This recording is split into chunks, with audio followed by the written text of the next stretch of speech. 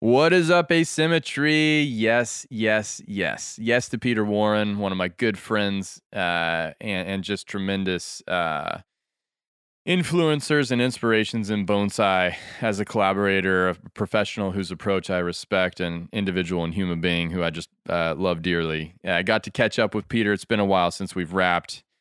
And, the motivation was basically I haven't talked or gotten to spend any time with Peter. And this pandemic has been, challenging for all of us. But then beyond that, the heated discussion of pinching Japanese maples, knowledge about Acer palmatum, and then it just spiraled into just a grand old bonsai discussion, as it usually does with this gentleman. If you have any interest in anything bonsai related, this one's a good one for you. But specifically, if you have questions around Acer palmatum, Peter breaks it down and goes through it in a way that's really spectacular and accessible. So sit back, relax, and enjoy. Peter Warren. Hello. What's going on, Peter Warren? How you do? How the heck are you? I'm alive. You? Just continuing the onslaught, man. The bonsai journey. Bonsai journey. Look at you with your Kinnett collection. That's great. Oh, yeah. That's great. Look at you with your tree makers. I know, right? I think this is one of the coolest shirts in bonsai. Kudos to Hugh. What's going on? Been a hot minute. Same as always. Yeah? Is the UK still shut down, or are you guys functioning? No, we're slowly opening up. Aye. Good for you. So we can go to the pub now. Oh, that's great. Yeah. I think Oregon is in the process of shutting down again for like the fourth time. We go in, we go out, we go in, we go out, going back in. Yeah. Well, this last one was pretty hard and long, so hopefully we're out of the worst of it now, hopefully. Most people are getting vaccinated as well, so yeah. That's good. Yeah, hopefully it helps. What time is it there? 10 o'clock. 10 past 10. At night or at night? Oh, okay. At night. Damn. Thank you. Thanks for staying up. Okay. Papa's got to sleep.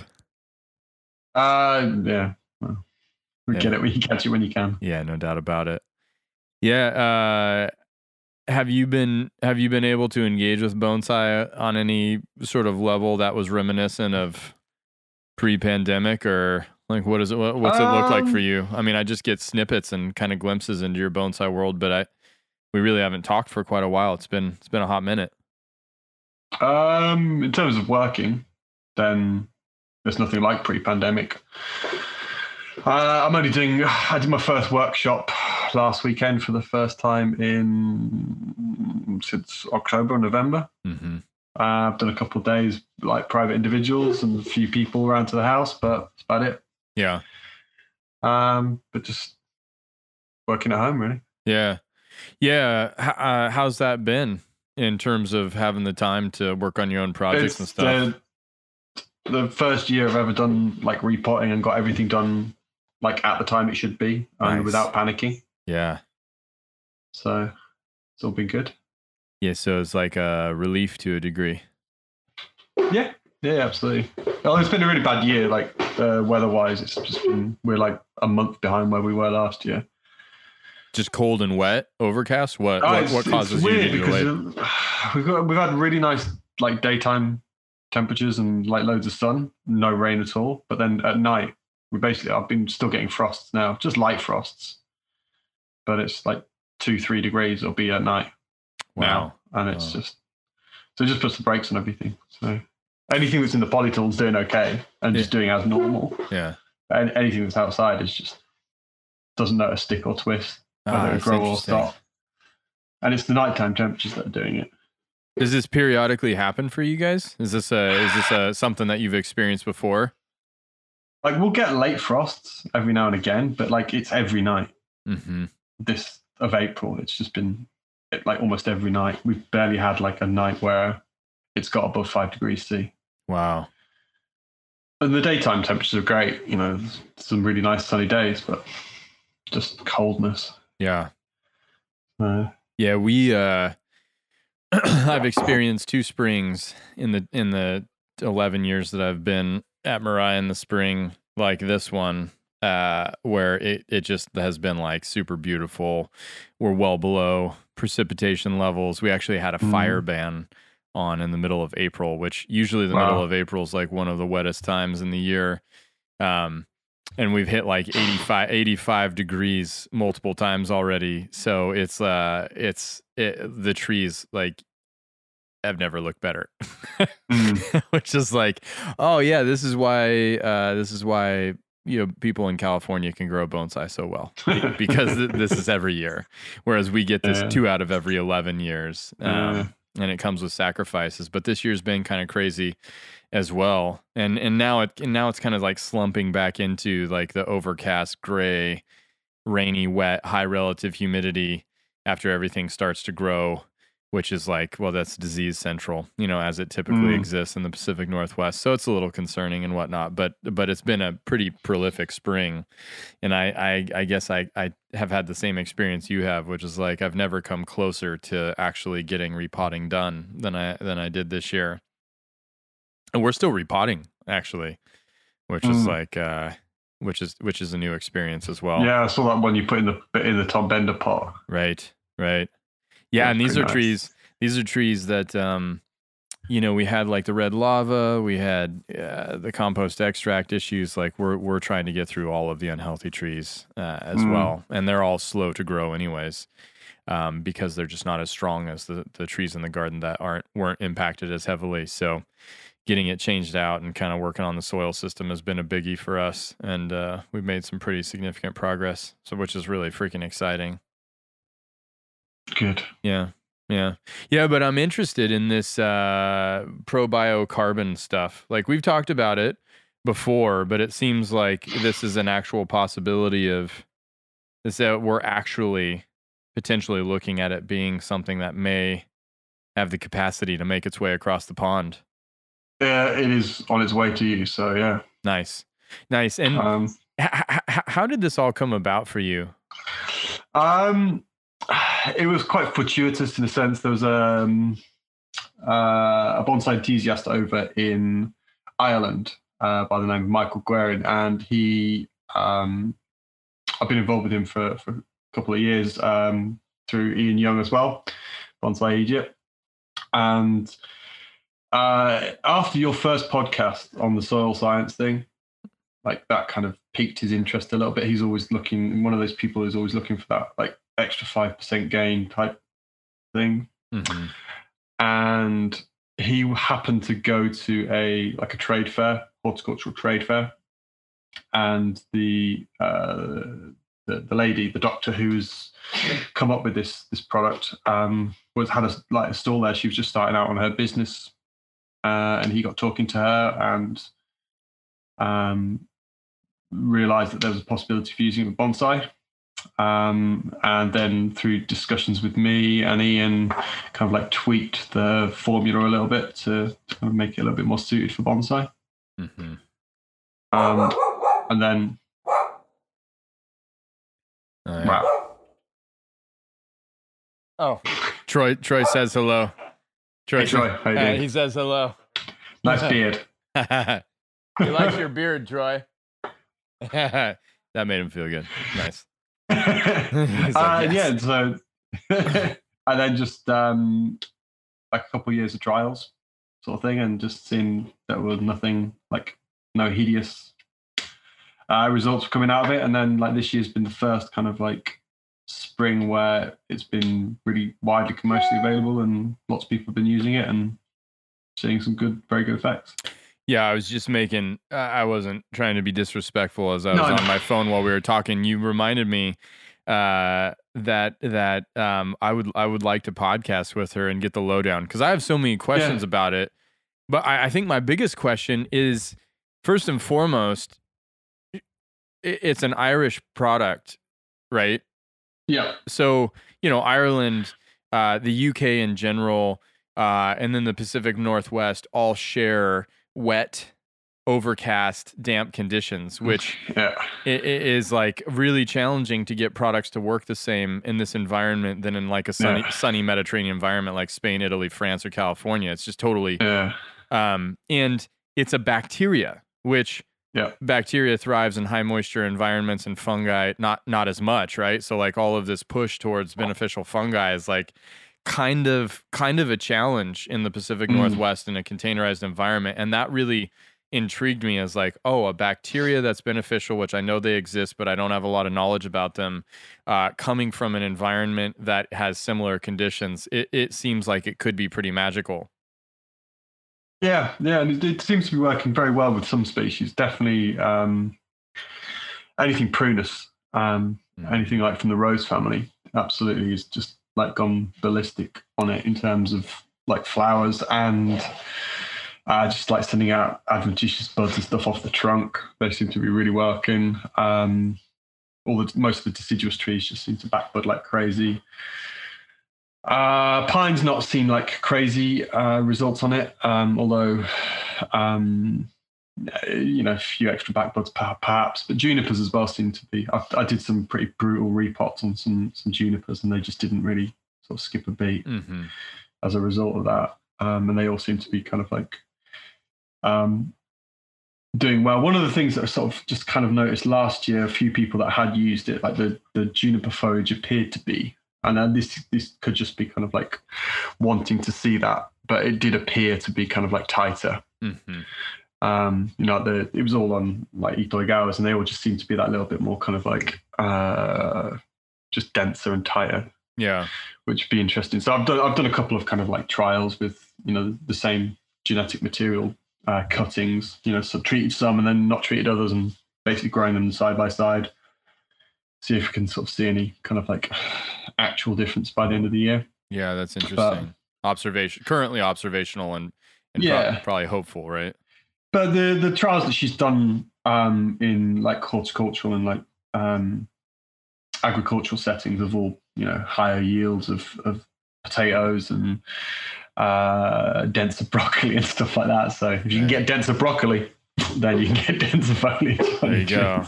No doubt about it. Itoigawa says similar. Yeah. I think like it does look like broccoli. I think the whole the whole thing for me, when I look at it, the lasting impression that I took away from Ian's podcast on the biology and the soil system, etc., soil science was, listen, if you can add more carbon to the system, everything's going to benefit. And, then it brings about the biochar discussion and the addition of charcoal to the soil substrate and all that. And it's like, well, not all of that is created equal. Not all of that exactly functions in the way that you want it to. So this being a beneficial bacteria, it also makes sense like that you wouldn't see it functioning in the pines as much, because bacteria is such a rapid mover and fungi is such a slow mover, and pines typically tend to symbiotically exist with fungi, and so this bacterial, maybe it doesn't have the correlation that it does with more rapid water mobility like the deciduous or junipers that are domesticated or moving a lot of water. But I'm so psyched to try it, just because the issue was that the initial product that she was making was very kind of like unstable. It needs to be kept refrigerated because it was just a liquid. So basically, like you could only like 24-hour shipping. Anything longer than that, and you just start to have the numbers of the bacterial start to drop down. But she's been able to kind of dry them out, so create essentially a powdered version of it.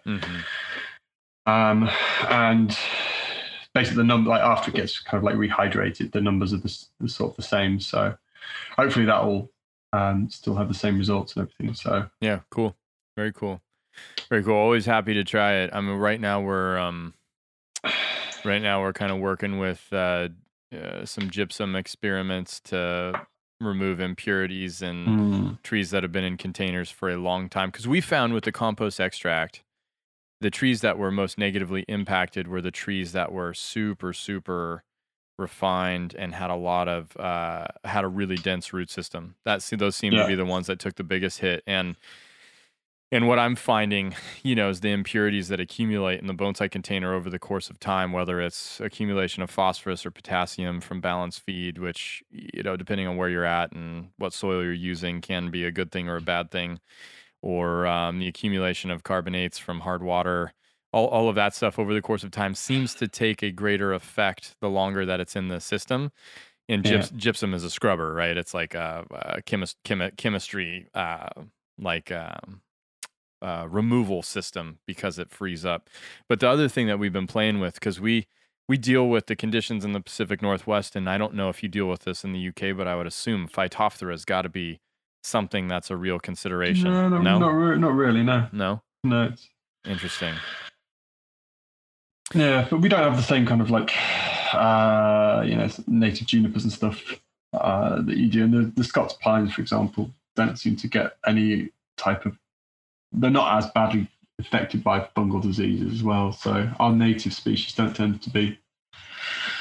like the common juniper does, but that doesn't get used for bonsai anyway. So... Mm-hmm.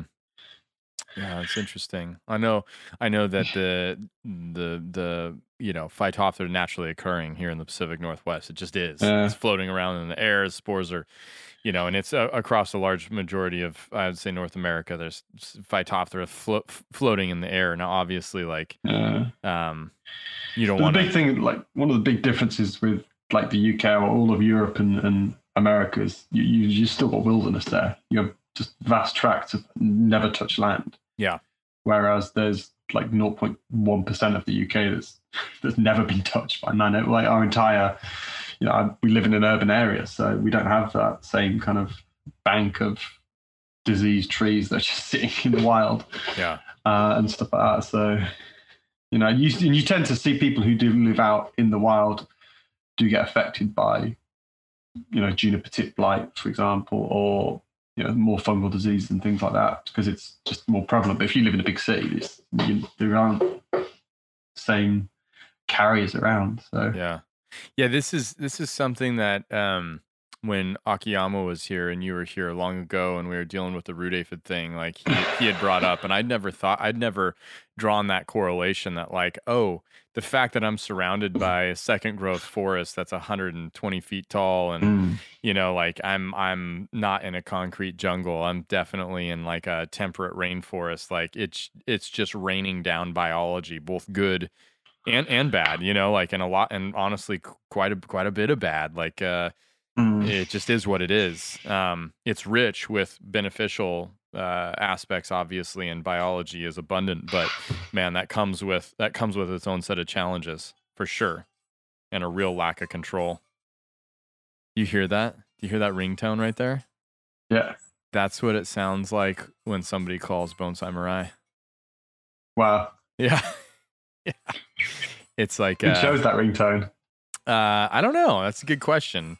But I know that the flip phone that we have as the business phone is pretty low tech. It's pretty low tech. Well, so that might be the best we get.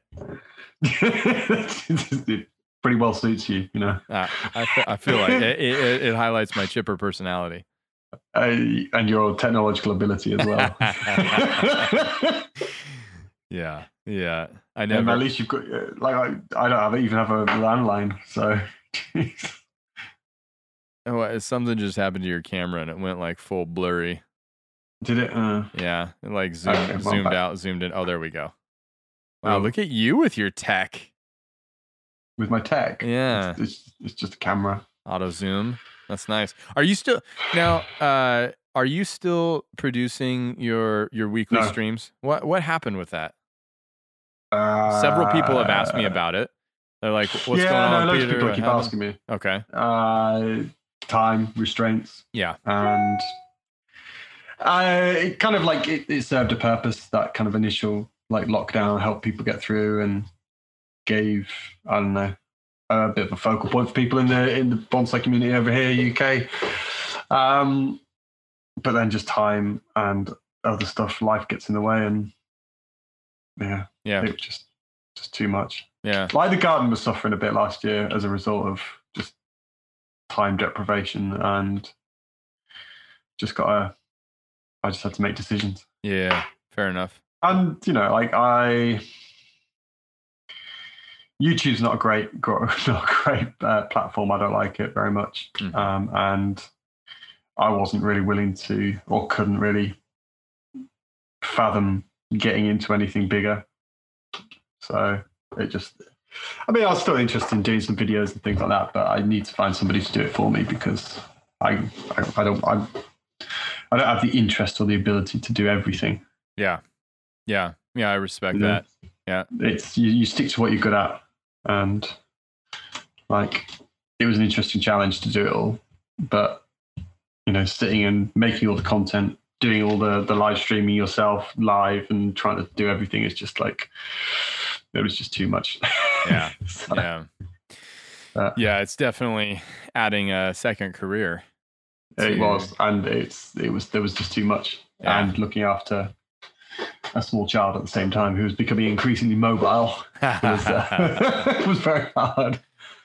That's awesome. Yeah. Oh man. Well, that's I totally hear where you're coming from. And there's so much content out there. It's just kind of like you could sit down and watch bonsai 24/7 if you wanted to. It's just like, yeah. There's a lot of different takes on bonsai right now. Certainly. Yeah.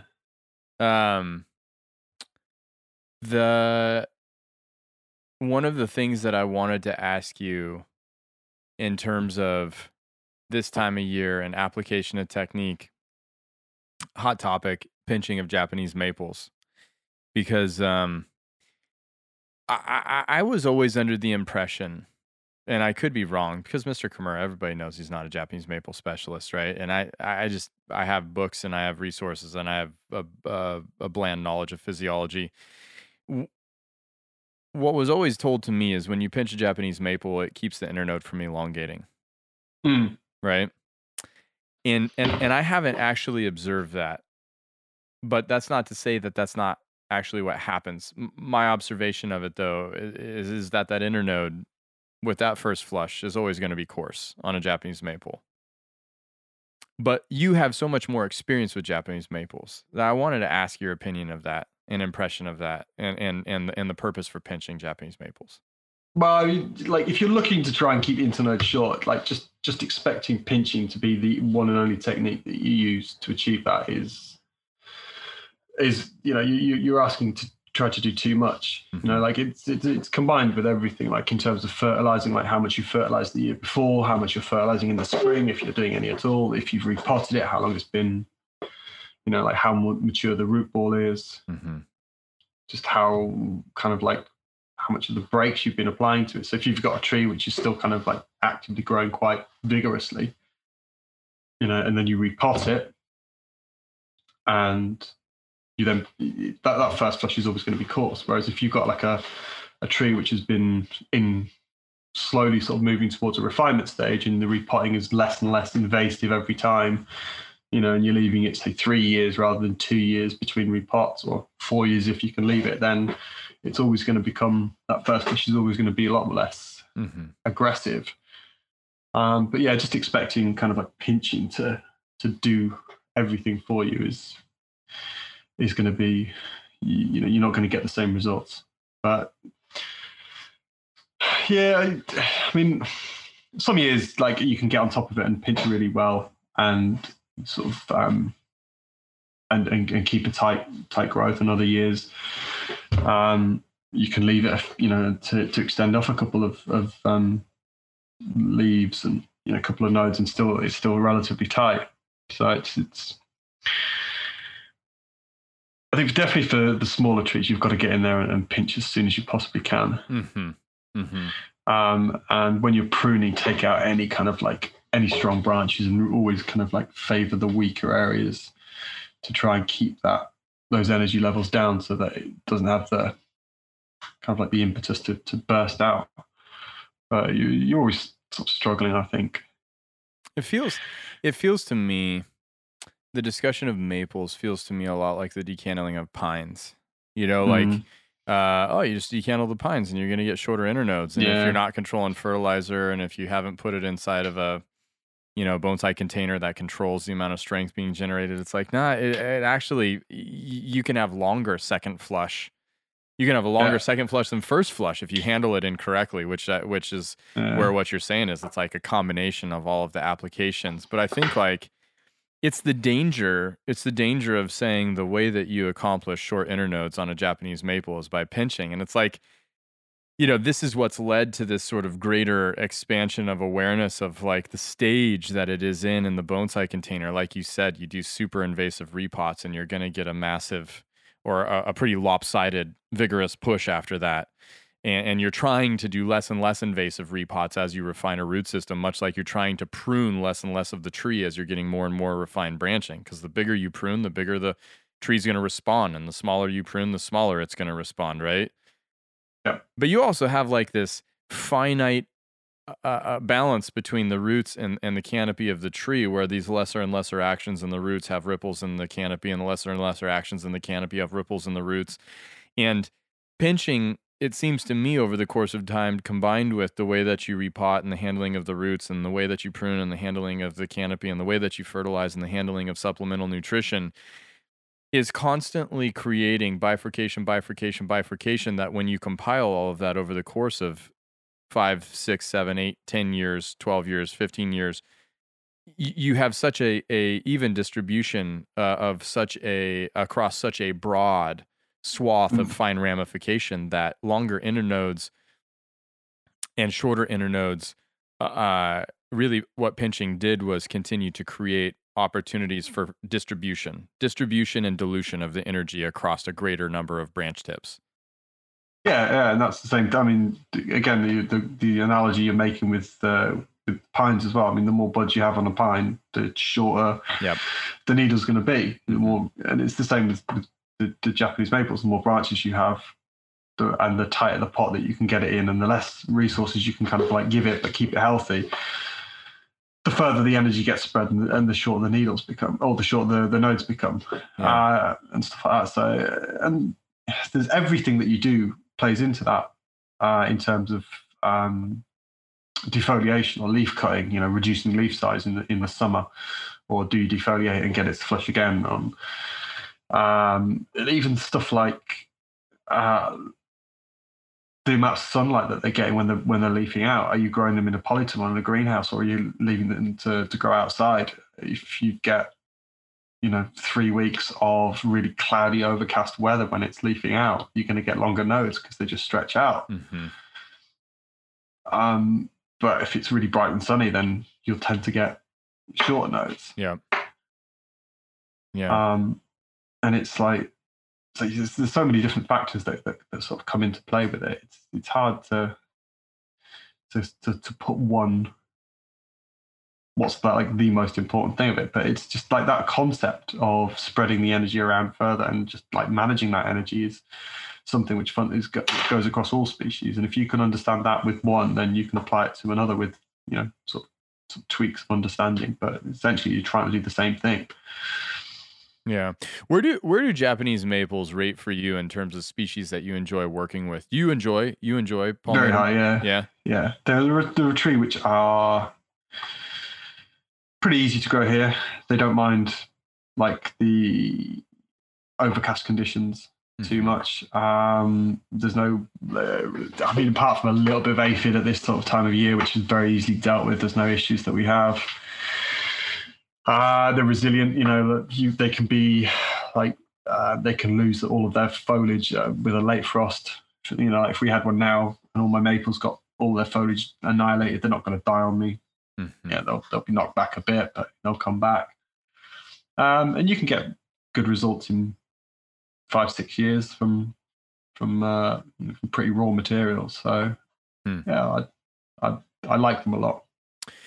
And they're also a good tree, like to without, you don't need to put loads and loads of wire on them. Right. You can get some real nice kind of like natural looking images just through pruning alone, and that's appealing to me. Now, when you talk about the leaf cutting, where you're kind of decreasing the surface area, and you're saying you're doing that in the summertime, when do you do that, and why do you do it at that time? So particularly sort of cutting like half the leaf, or even with going down to showing like 4/5 of the leaves off, the larger leaves on the outer part of the tree. Realistically, kind of like once the leaves have hardened off, but so I mean they'll start to harden off, say like June time, but so round about then would be the timing of it, and it's just to achieves two things. It puts brakes on the outer part of the tree in terms of their ability to generate energy, and it allows more sunlight and, in particular, airflow to the inner parts of the tree. And so you really like that airflow is the important kind of aspect to it, because it stops things from dying off in the inside from a lack of air. And it's just that kind of, it's the same with like taking needles off strong areas on pines. You reduce the needle density on the tips of pines, and they can't generate as much energy as if they had 20 needles. Yeah. If they've got 10. So it's that same kind of reducing the surface area. Yeah, the whole physiological discussion. When I was in my first year with Mr. Kimura, we went to Yamauchi-san, my senpai at the time, who didn't finish his apprenticeship, but I really valued our time together because he was super helpful and just helping me understand every aspect of this mysterious thing of apprenticing. But he took me to like a New Year's party at Akimoto-san's place, and there was a guy there saying, what's good and bad about studying with Mr. Kimura. And obviously, I'm not going to vocalize my opinion, but I said I would like to know more about deciduous trees. And he said, in the end, once you understand one species really well, it kind of reverberates in every species that you work with. And of course, at that time, I was like, what are you talking about? Like decandling a pine? How does that have to do with partial defoliation of a deciduous tree or any of that stuff? But ultimately, it is the same mechanism, right? Like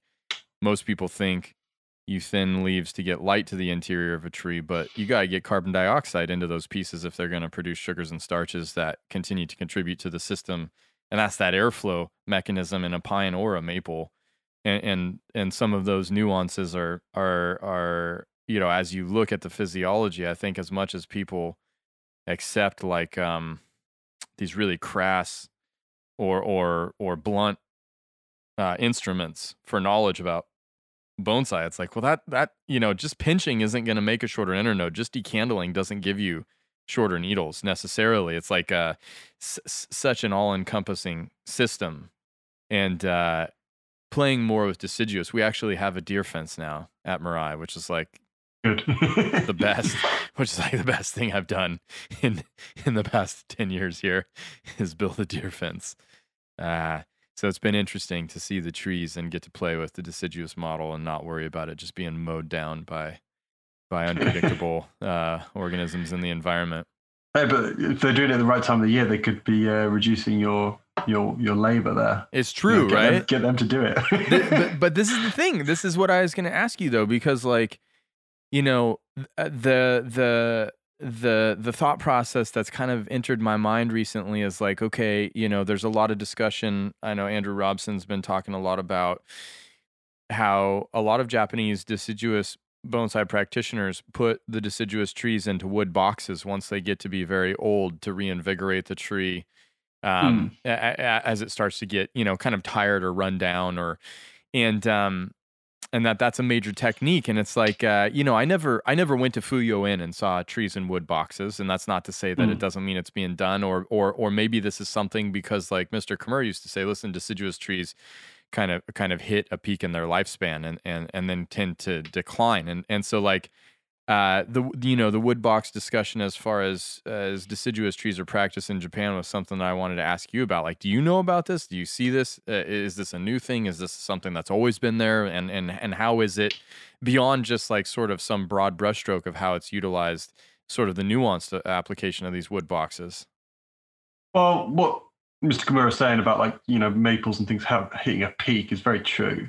And sort of going back to the point about kind of like spreading the energy thinner and thinner and thinner once you get more and more ramified trees. There's a finite point to when those branch tips are becoming so lignified and the extensions on them are becoming so small, like the efficiency of those branch tips starts to reduce down to to very little, and that's when they start to become weaker. And like a small problem that like, you know, you miss watering one day, like a young tree can, you know, it can wilt and not a problem. It can pick itself back up, you know, whereas those older trees that are less efficient, you'll start dropping branches. You look at it wrong. And that will happen if you ramify a tree too much, or if you hold it in that show perfect condition for too long. And so you do have to keep kind of like rejuvenating it. And one of the things I always say to a lot of my students and stuff is like, how can a bonsai tree be 1,000 years old and still be growing? It's like, because you're always keeping those branch tips and the root tips like a year old. Mm-hmm. What's happening in between isn't really important, but as long as you keep those branch tips and the root tips like growing a year old, then the tree will be okay. And once you get into that really highly ramified stage and you're really kind of holding it back and putting the brakes on it, you'll stop. You know, you're basically making that year-old section smaller and smaller and smaller and smaller, and that's when you start having problems. And a good sort of deciduous grower should be able to sort of see that coming and just make smaller, like you mentioned it back, you make small prunes rather than having to make big prunes, and you know, going through like you're making that backwards and forward cycle of rejuvenating and then slowing it down much smaller. Mm-hmm. And the good deciduous growers will sort of see that. What will, you know, that wooden box technique to rejuvenate a tree is good for is the trees that haven't had that and have just been allowed to go too far, and then had maybe some you know, user malfunction, right, with watering happening to them and have gone downhill just a little bit too far.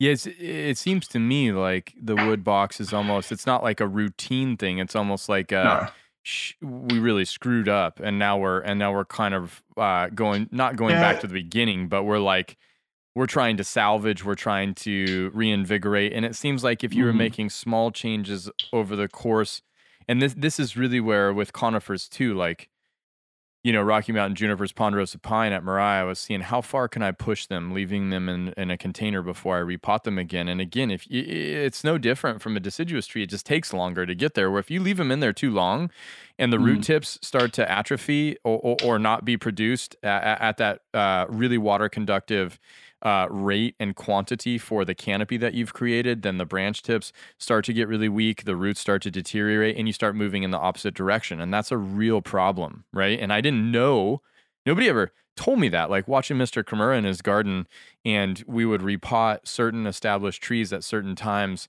and most of the time it seemed to me like he was making the decision on how firm the soil system had gotten and how water was moving through it. But it wasn't like, was there ever a limitation to how far you could go, and what was that limitation? It's only now, having gone too far on certain trees and then seeing what happens and seeing what it looks like to recover that scenario, it's like, oh, okay, here are the limitations, and they lie inside of the bumper rails that I thought that I was playing with, right? But like such a valuable, the accumulation of knowledge over experience and wisdom doing it, so much more valuable than somebody being like, you can't do this, because you don't know what it looks like to do that. But like the interpretation always, when we look at techniques in Japan in the Western world, is like your best guess, and oftentimes it's a miss in terms of why things are being done and how it's being utilized and how prevalent it is. And it seems to me like the wood box, yes, it's a technique, but it's not necessarily a technique that you want to lean on, because you'd hopefully be correcting that before you got to the point where you need the wood box, I would think. Yeah, but it's one of those, like, it's a knife edge, that kind of like pushing it to the edge of the ramification. You are really kind of like walking a very fine tightrope, and you can easily drop off, like particularly in the Western world where we don't have people looking after bonsai 24/7 and things like that. You know, the life gets in the way, and that happens in Japan as well. I mean, it's a knife edge precipice that you're going over, and so it shouldn't happen, but it does. And like, it happens all the time. Yeah, sure. And like, for example, I've got the customer mentioned before, Michael. We imported a tree from Japan from him, and like the importation process hit it pretty hard. And you know, that could have been anything as simple as just like where it was placed in the refrigerated container, like it was just getting too much cold air onto it, or it wasn't getting enough, or something, and that's gone into a wooden box this year just to kind of like rejuvenate it a little bit. So yeah, it's one of those things, but it's it shouldn't happen, but it does. Yeah, of course. Well, and it's not a discussion. Look, like, man, if you cultivate bonsai long enough, you're probably going to make every mistake that's possible. Oh, yeah. I feel like I feel like as a bonsai professional, I'm such a failure as a bonsai professional because I just royally, honestly, fuck up things so much. That's like, God, I'm supposed to know more than this. I'm supposed to be better than this. And it's just like, yeah, but you're playing with a real complex system, and you're playing with it from the perspective of not just cultivating a healthy plant, but manipulating it aesthetically to look good while doing it. And like, the knife edge exists in every, I feel like, axis of bonsai. Yeah. And then once you've got that and you're going into the refinement stage, then you don't move away from that knife edge. It just becomes a different one. Right. Right. So you do like high risk procedures in the first, like, that first repot from Yamadori into a bonsai container, and then the big bends and things like that. And you think of that as being, everything's finished now. And I was like, no, once you start going into that kind of slowing it down stage, it's still a knife edge. It's just a different one. Yeah. It's not going to be bending and it's snapping that kills the tree. It's the kind of like, we've left it 2 years too long before repotting, or left it 1 day too long before watering, and it's just tipped it over the edge. Interesting. But that's super interesting. That's what makes bonsai interesting. Yeah, is that we're always on a knife edge. Yeah, and the pursuit of understanding, like wanting to, I want to have a grasp of it, right? Like I want to know. One of the things we've doubled down on is testing, like just lab testing, soil analysis, tissue analysis. It's just like so many mysteries of symptoms, indications, behaviors, good and bad, and like what is causing that? Why is this thing so healthy? What the hell is going on in the soil system that this tree's healthy, exact same tree, exact same soil, same species, same location, then the two are different. And it's like, it's a complexity that will forever be a mystery to most of us. Yeah. And then like the genetics of it are so important as well. Yeah. Like the genetics across Trident maples, for example, like all grown from seed, and they could just be tiny little differences, and they can have, like, one of the things you see, like when we have this sort of weather is, the Trident maples, if they get a bit of frost on them, that soft tender growth just tends to like curl up and get a bit blackened and stuff like that. And then you could have two trees right next to each other, and one of them does and one of them doesn't, and it's just like, what's the difference? And it does it every single year, and it's like, you're just like smashing your head against the wall sometimes. But some trees are destined to be bonsai and other trees aren't. Do you pinch your Trident maples like you do Japanese maples? How do you handle that? Depends on how coarse they are. I've got one which has been worked on for a number of years and is settled down, and it's become a bonsai, and it knows what it's supposed to do, and I don't really have to pinch it that much. But then stuff that's in development and it's still racing away and it's still quite coarse, I pinched those this year because I'm kind of like the getting them into a more ramified stage and wanting that short node length rather than branch thickness and that sort of thing. Interesting. So, but yeah, I pinch them pretty much the same, but they don't tend to extend out, or they shouldn't if you've got a good variety. They shouldn't tend to kind of like extend off rapidly if you've got good ramification on them. Mm-hmm. Which is also a product of repotting and frequency and severity of all of that. The same conversation applies, I would think. Yeah. And also picking a winner as well. That tends to help. So now the genetic discussion, although we've had it, there's been discussion of genetics, I think, more and more. This is something that Fujikawa really sort of hammered home for me. Like, look, the best Trident maples in Japan are as much genetic selection as quality Yeah. of technique and application. And I don't think, you know, at least in the United States, I'm sure there's some people that are that tuned in and keyed into the behavior of deciduous trees, but I don't think the vast majority of people recognize that like genetic selection is as much of a contributor. I mean, you can't have good genetics and bad technique, and you can't have good technique and bad genetics and make the kind of tight ramification that you know has become sort of this reference in the Japanese model. You got to have both. I would think. Absolutely, yeah. And there are some people out there who will naturally kind of understand that. And they're just good plants people who have like a good, they just intuitively get it. Yeah. They just intuitively know and things like that. And other people who, you know, you could point it out to them until you're blue in the face and they just won't be able to see it. Yeah. They just see a tripe maple. Yeah. And it's, but now, it is a very important thing. Let me ask you something else about Japanese maple, just because I'm like you know, I'm observing it. I'm working on it on some really good trees here. Is there a point when you get to that really highly refined stage where it's highly ramified and we're talking about keeping the root tips invigorated, the branch tips invigorated? Is there a point where like you have so much ramified growth that you're actually fertilizing in the spring because you just have so much plant mass? And fertilizer application is what's necessary to keep that strong and functioning? I guess I've never achieved that. I basically would not fertilize any of and clients' trees as well. There's nothing that gets fertilized other than stuff that's, you know, you're wanting to push. Yeah. Nothing gets fertilized in the spring.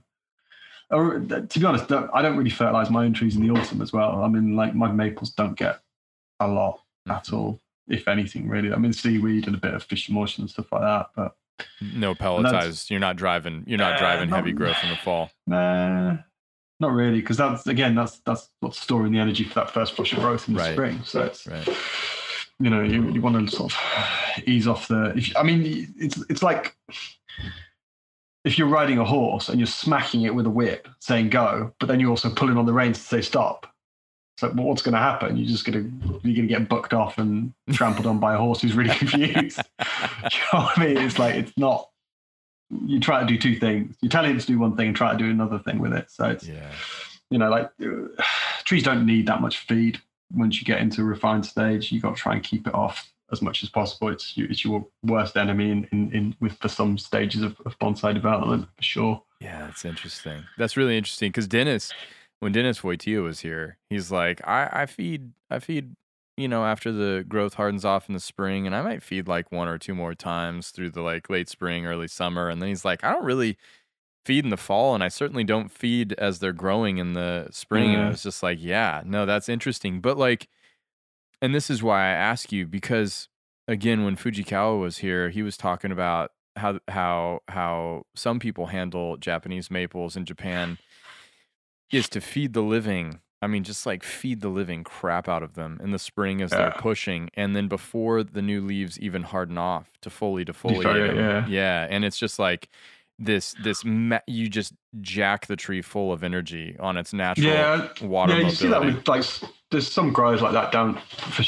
in Nagoya who kind of approach it like that. And but you lose that delicacy. It all depends on what you're going for. Like if you're going for like big thick trunks and big thick branches and that, you know, that sumo foot and big thick trunk and, you know, stuff like that, then that's how you do it. You know, but if you're going for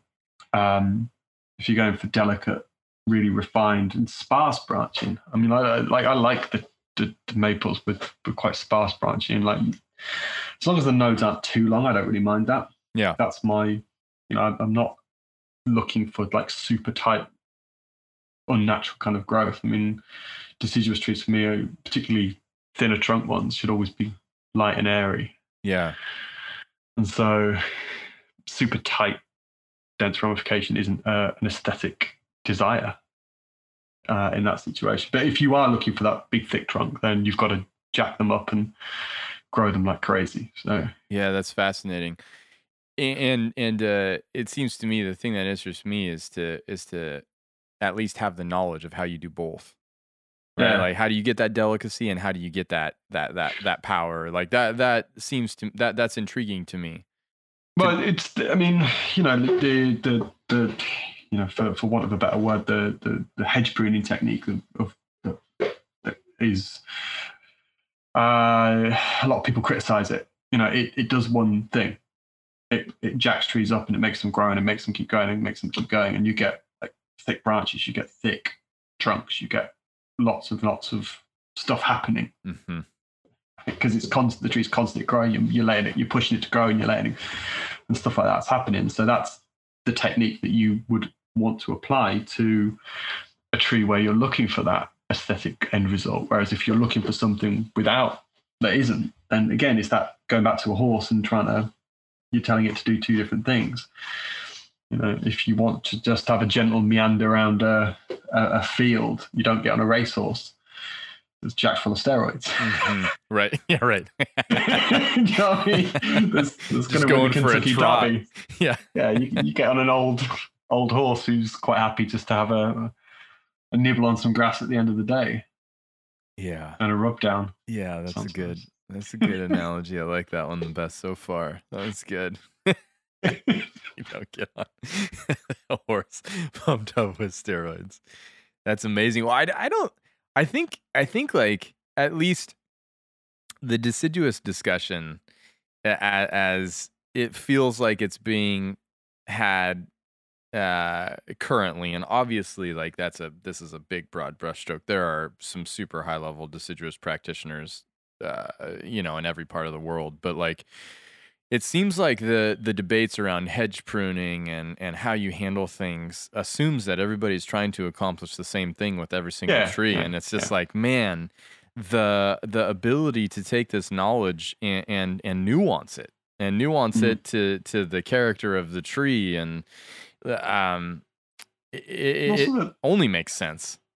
Yeah, there's also the desire of the person who's making it. It's like you should be making things that reflect your aesthetic tastes and what you're wanting to achieve, and that's different for different people. So just having an understanding of that, of what you're trying to achieve to begin with, I think is where most people need to start. And then, okay, well, how do I achieve that? Yeah. What technique? Which of these deciduous techniques? How aggressive do I apply these techniques, or how softly do I go with the fertilizing and things like that? It all just play into that. But at the end, the first point, the start off point is like, what am I looking to achieve with this tree, or with my bonsai designs and practices? Yeah. Am I looking to recreate a Japanese image? Am I looking to recreate something very kind of like loose and wild, or am I looking to create something that's hedge pruned, or like sheep nibbled? Mm-hmm. Like the some of the images that you'll see, like in the British landscape, super high, really dense hawthorn hedges that have been pruned back by generations of animals just grazing on them and stuff like that. So it all depends what you're trying to achieve. Yeah, interesting. So that's the start and the end point of any conversation. Do you feel like at this point, where you're at with your bonsai approach, that you're developing more tools to be managing trees in a intentional direction? Yeah. It's interesting to try and push those limits and explore those new territories, because there's bound to be a lot of failure before you're like, oh, at least that's how I feel anyways. Yeah, I mean, it helps. I mean, I do a lot more kind of working on clients' trees than I think that you would be doing, like going out to people's collections and working on them, and making the trees that they want as opposed to making the trees that I want. I hate just for customers to say, well, make it how you want, Peter. I leave it up to you. It's like, no, it doesn't work like that. I got my own trees. I got my own trees to do that with. Just go home. If I do stuff, we got to make a tree together and make it look how you want it to, and you've got to have some ownership of this. And some of my customers are 100% down the line Japanese aesthetic, and they love that whole thing. And I I'm absolutely fine with that, and then apply the techniques to their trees that are required. With the kind of like the tweaks that are required for the British environment, and understanding that you can't get that same level of ramification on maples and tridents, and particularly Korean hornbeams and things like that you can do in Japan, just because lower sunlight levels, lower heat levels, shorter growing season, stuff like that. So, but trying to apply those techniques to achieve that aesthetic, and then coming home and sometimes doing something very, very different to my own tree. So that kind of like constantly flip-flopping between two ideas. They're not hugely different ideas by any stretch of the imagination, but just trying to fit in with other people's ideas to the bigger picture, I think does help.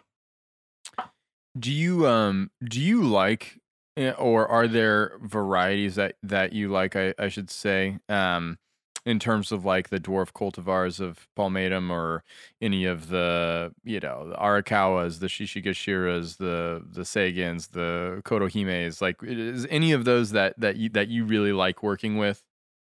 I mean, they've all got their own challenges and benefits to them. I mean, they've all got their own little beauties and things like that. So, like at the moment, I've got some customers' trees here that Benichidori and a Sagan, and there's one of my Shojos next to it. So you've got these three completely different like leaf characteristics, which are all bursting out in really good colours and stuff like that. So it's glorious to see.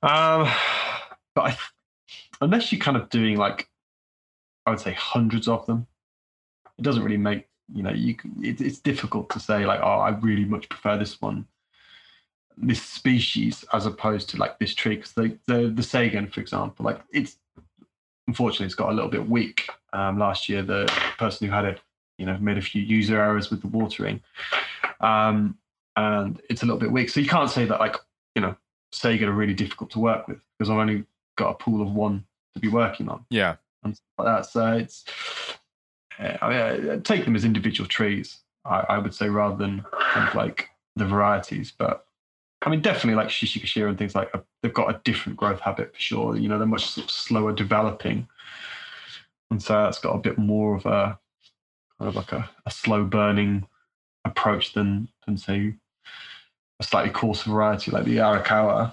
But I don't have favorites or anything like that really, personally. Just take every tree as it comes. Are there nuances to Sagan and Jishojo and these specialty cultivars? Like I assume that there are, but it's like how big are those nuances? Because like if I think, and again, I'm just going to use the black pine as a blunt object.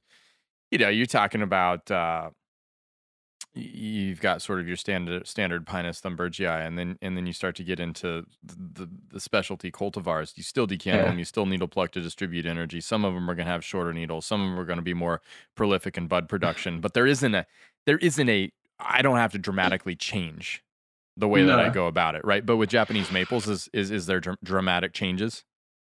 Not dramatic changes, it's just like how hard you have to, like, for Arakawa can be a little bit coarse. They can grow out rapidly and get away from you. They can drop branches a little bit easier than just a standard palmatum. The same thing with Sagan. And then like with Sagan, they can do, the node length can often be a lot, they can clump together a little bit more. So you might have to do a little bit more thinning out of particularly the buds this sort of time of year when the things are just sort of coming out. Same with like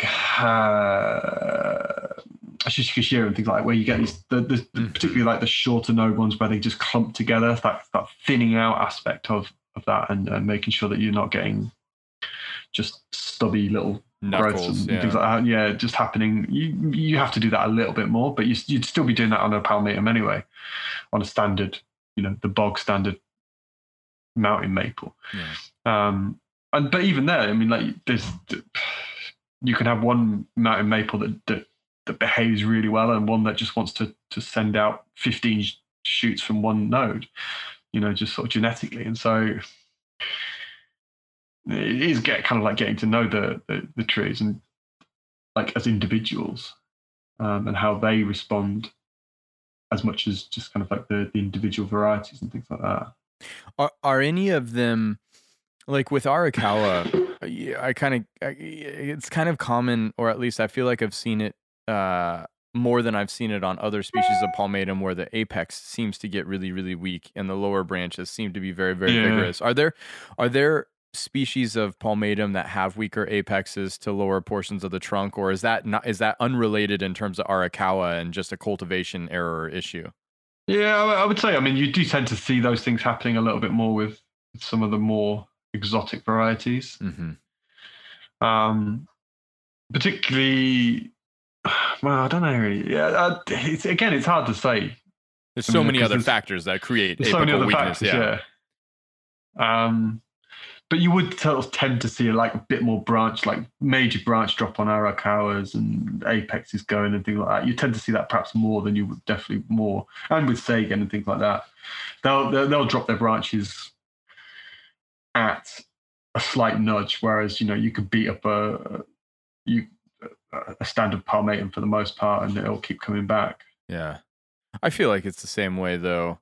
I feel like that's the same way with almost anything. When you get into the specialty cultivars, you're just dealing with a slight impediment to the normal habit. Yeah, right. Like that's all it is. Cork bark elms, Yatsubusa elms compared to just a pure Chinese elm. It's like this, although, and especially when you get into the really small varieties, it really does change things to a degree. But it's like you still have a responsibility to maintain just health and vigor in general. I mean, cork bark black pine is with Arakawa. I think about cork bark black pine all the time. Just like, well, yeah, it kind of makes sense. You got a mutant out there. Yeah, and you just apply less wire. You just do less aggressive things to it. You just prioritize because like most of the old cork bark pines in Japan they're just ugly. Mm-hmm. There's no structure to them. Right. They're just old ancient trees that have got a couple of branches in half decent places. You wouldn't say that they're aesthetically pleasing designs. Right. They're just survivors. Right. And you compare them aesthetically to a standard black pine, and it's always going to lose. Yeah. Like from a design perspective, like first branch, second branch, blah blah blah.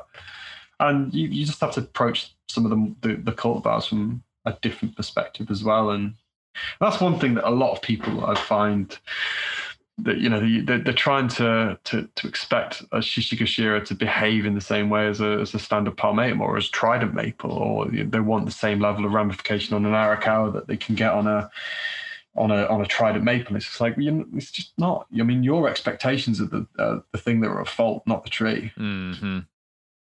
And people have just got to have, I think, more understanding of what is good for an Arakawa or what is good for a Shishigashira. And just compare those as opposed to comparing them against their cousins. Yeah, it makes sense. It makes a lot of sense. It makes a lot of sense when you just sit down and think about it for a minute and kind of look at the mechanisms that are at play.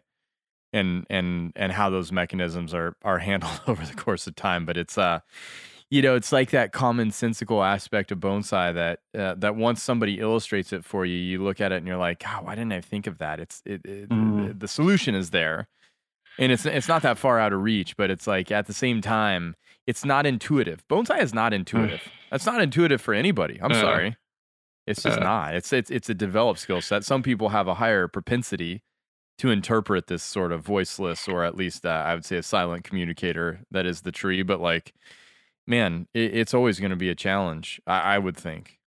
I think people try to make it more complicated than it really is as well. Interesting. I think they think what you say is very true, but I think people try and come up with like, because it's difficult to understand, I think people try and come up with like super complicated answers. Yeah. When in actual fact, I think most of the answers are pretty simple and straightforward. Yeah. It's just very difficult to apply those answers in real life situations. It takes work. It takes work. I feel like work, effort, commitment, dedication, discipline. A lot of discipline. I feel like bonsai is a discipline as much as it is Which I guess with any practice, it's not like, if you're doing yoga, to reap the benefits of yoga, you can not do yoga and benefit from yoga, right? Like you got to sweat your ass off. You can look at yoga on Instagram, right? And you'll benefit from it, and you're going to be healthier. And you'll be a yoga expert. Exactly. Like bonsai, no matter how much it's like, okay, you need to do that. Are you doing it? And a majority of the answer is no. Like even for myself, it's like I know I need to be doing that. Now I feel like it's more like I feel like you hit the nail on the head when you just said, look, like time constraints, the realities of things. Yeah, during this whole pandemic thing, like getting to double down on my investment on site in the trees has been super insightful for me to be like, oh, I gotta be here. I just have to be here. You have to be here. And even to the degree where you're trying to provide that kind of, say, for example, you got a chunky palmatum and a delicate palmatum and the different fertilization approaches and different timings and pinching and partial defoliation and, handling a black pine that's 2 years out of a repot versus 1 year out of a repot versus 4 years out of a repot, and the nuances of each of those. So that you got to be there every single day. You got to be there every single day doing that. And that's the difference between Japanese bonsai and bonsai elsewhere, I feel like now at this point. Like one of the things I tried to drill into people is to not leave the intervals between when they interact with their trees too long, because people forget. Like you'll sit down in a workshop or you give people advice like, this is what you got to do. And you like, okay, so for this month, this is what you're going to do. And then next month, then you'll do it. And it's forgotten. Like most of it's forgotten, by the time they've got home. And like every time that people then come to the tree, it's like they've got to start again from scratch. It's like, well, what am I supposed to be doing? And they get confused and they just fall back on this kind of like, oh, I'll just pinch it. Whereas if you're kind of like looking at the tree all the time, every day and thinking, okay, well, I've got to wait before I pinch that lower branch, but I'm going to start pinching the apex and do that. That kind of like how you remember it is just through the frequency with how you're kind of like interacting with the trees. And if you like quite often people will say, well, how do you remember like when you last repotted that tree, or how do you like remember what you're doing with all of these different trees? When you've got like 800 trees on site and stuff like that. So well, you just do. You just do. Yeah, you just do. Because you're constantly doing it. You're constantly looking at the trees and it's there bubbling away in the back of your mind. It's not getting kicked out by, oh, I've got to go and unblock the toilet or, like do other, boring things. It's just like constantly kind of like interacting with them keeps what's like necessary to do at the forefront of your mind. And like, particularly with the differences between the two, like you're saying about a big chunky maple and a delicate maple, if you forget about what you're trying to achieve because you've not thought about it for 2 weeks, then you come to it, you're just going to treat them both the same because they're both a maple. Particularly if you haven't got a lot of time to sort of come back and sort of revisit what's been going on. Yeah. Or if you haven't just been observing it on a daily basis through the process, right? Yeah. When you think about like the truly innovative or truly proficient deciduous practitioners in Japan, what names come to mind? Shimizu in Kanto area is probably the best guy who's around at the moment. What species is Shimizu-san working with? Most deciduous stuff, really. Almost. But he's the only guy who can work with styrax, pretty much. I've been to. Is he out by Fukaya, out in that region of the Kanto? Yeah, just sort of before that. Yeah. I went to his place before I started my apprenticeship, and his styrax were like something that really was really special. I was just like, what in the world? What's up, Satomi?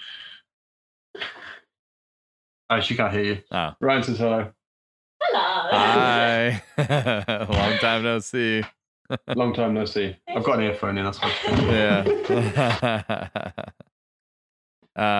Yeah. His styrax were legit. So he's as good as they get at the moment. People talk about Ebihara at the moment.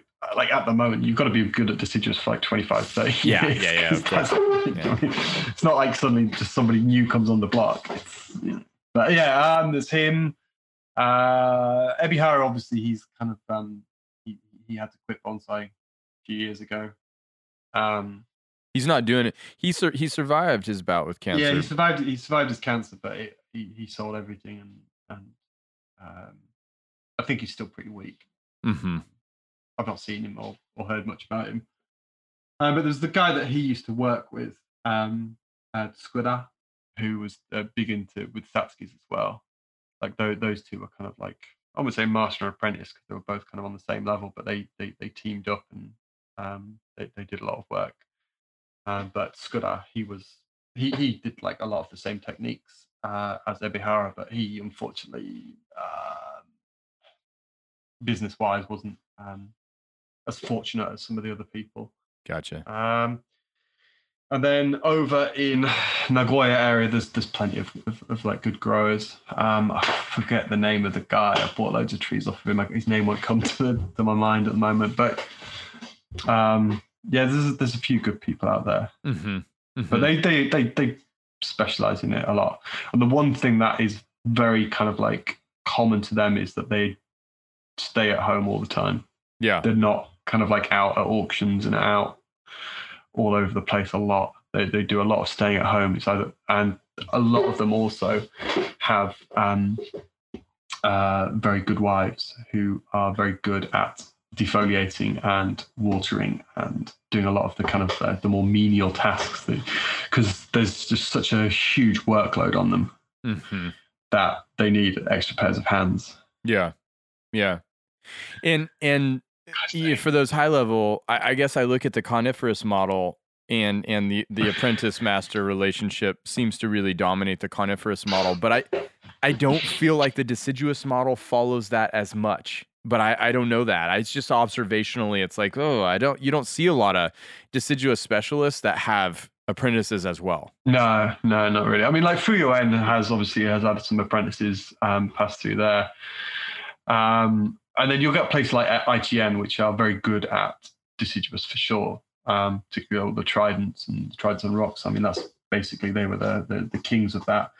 But then they've also, the black pines and everything. So, they're multi-species specialists and stuff. So their, apprentices get that wide range of education. But you like the real sort of specific deciduous people they don't tend to take on apprentices, I would say. Mm-hmm. Because they're all a bit strange. They're all a bit strange. Yes. And now we've broken through. And like particularly Ebihara, because like he used to come around to the chiefs a lot, because they both studied Kado together back in the day. I didn't realize Ebihara was a part of that crew. Yeah, there was 5 of them that did it. 5 bonsai professionals that did it. The chief was one of them, and Ebihara was another. So he was part of that.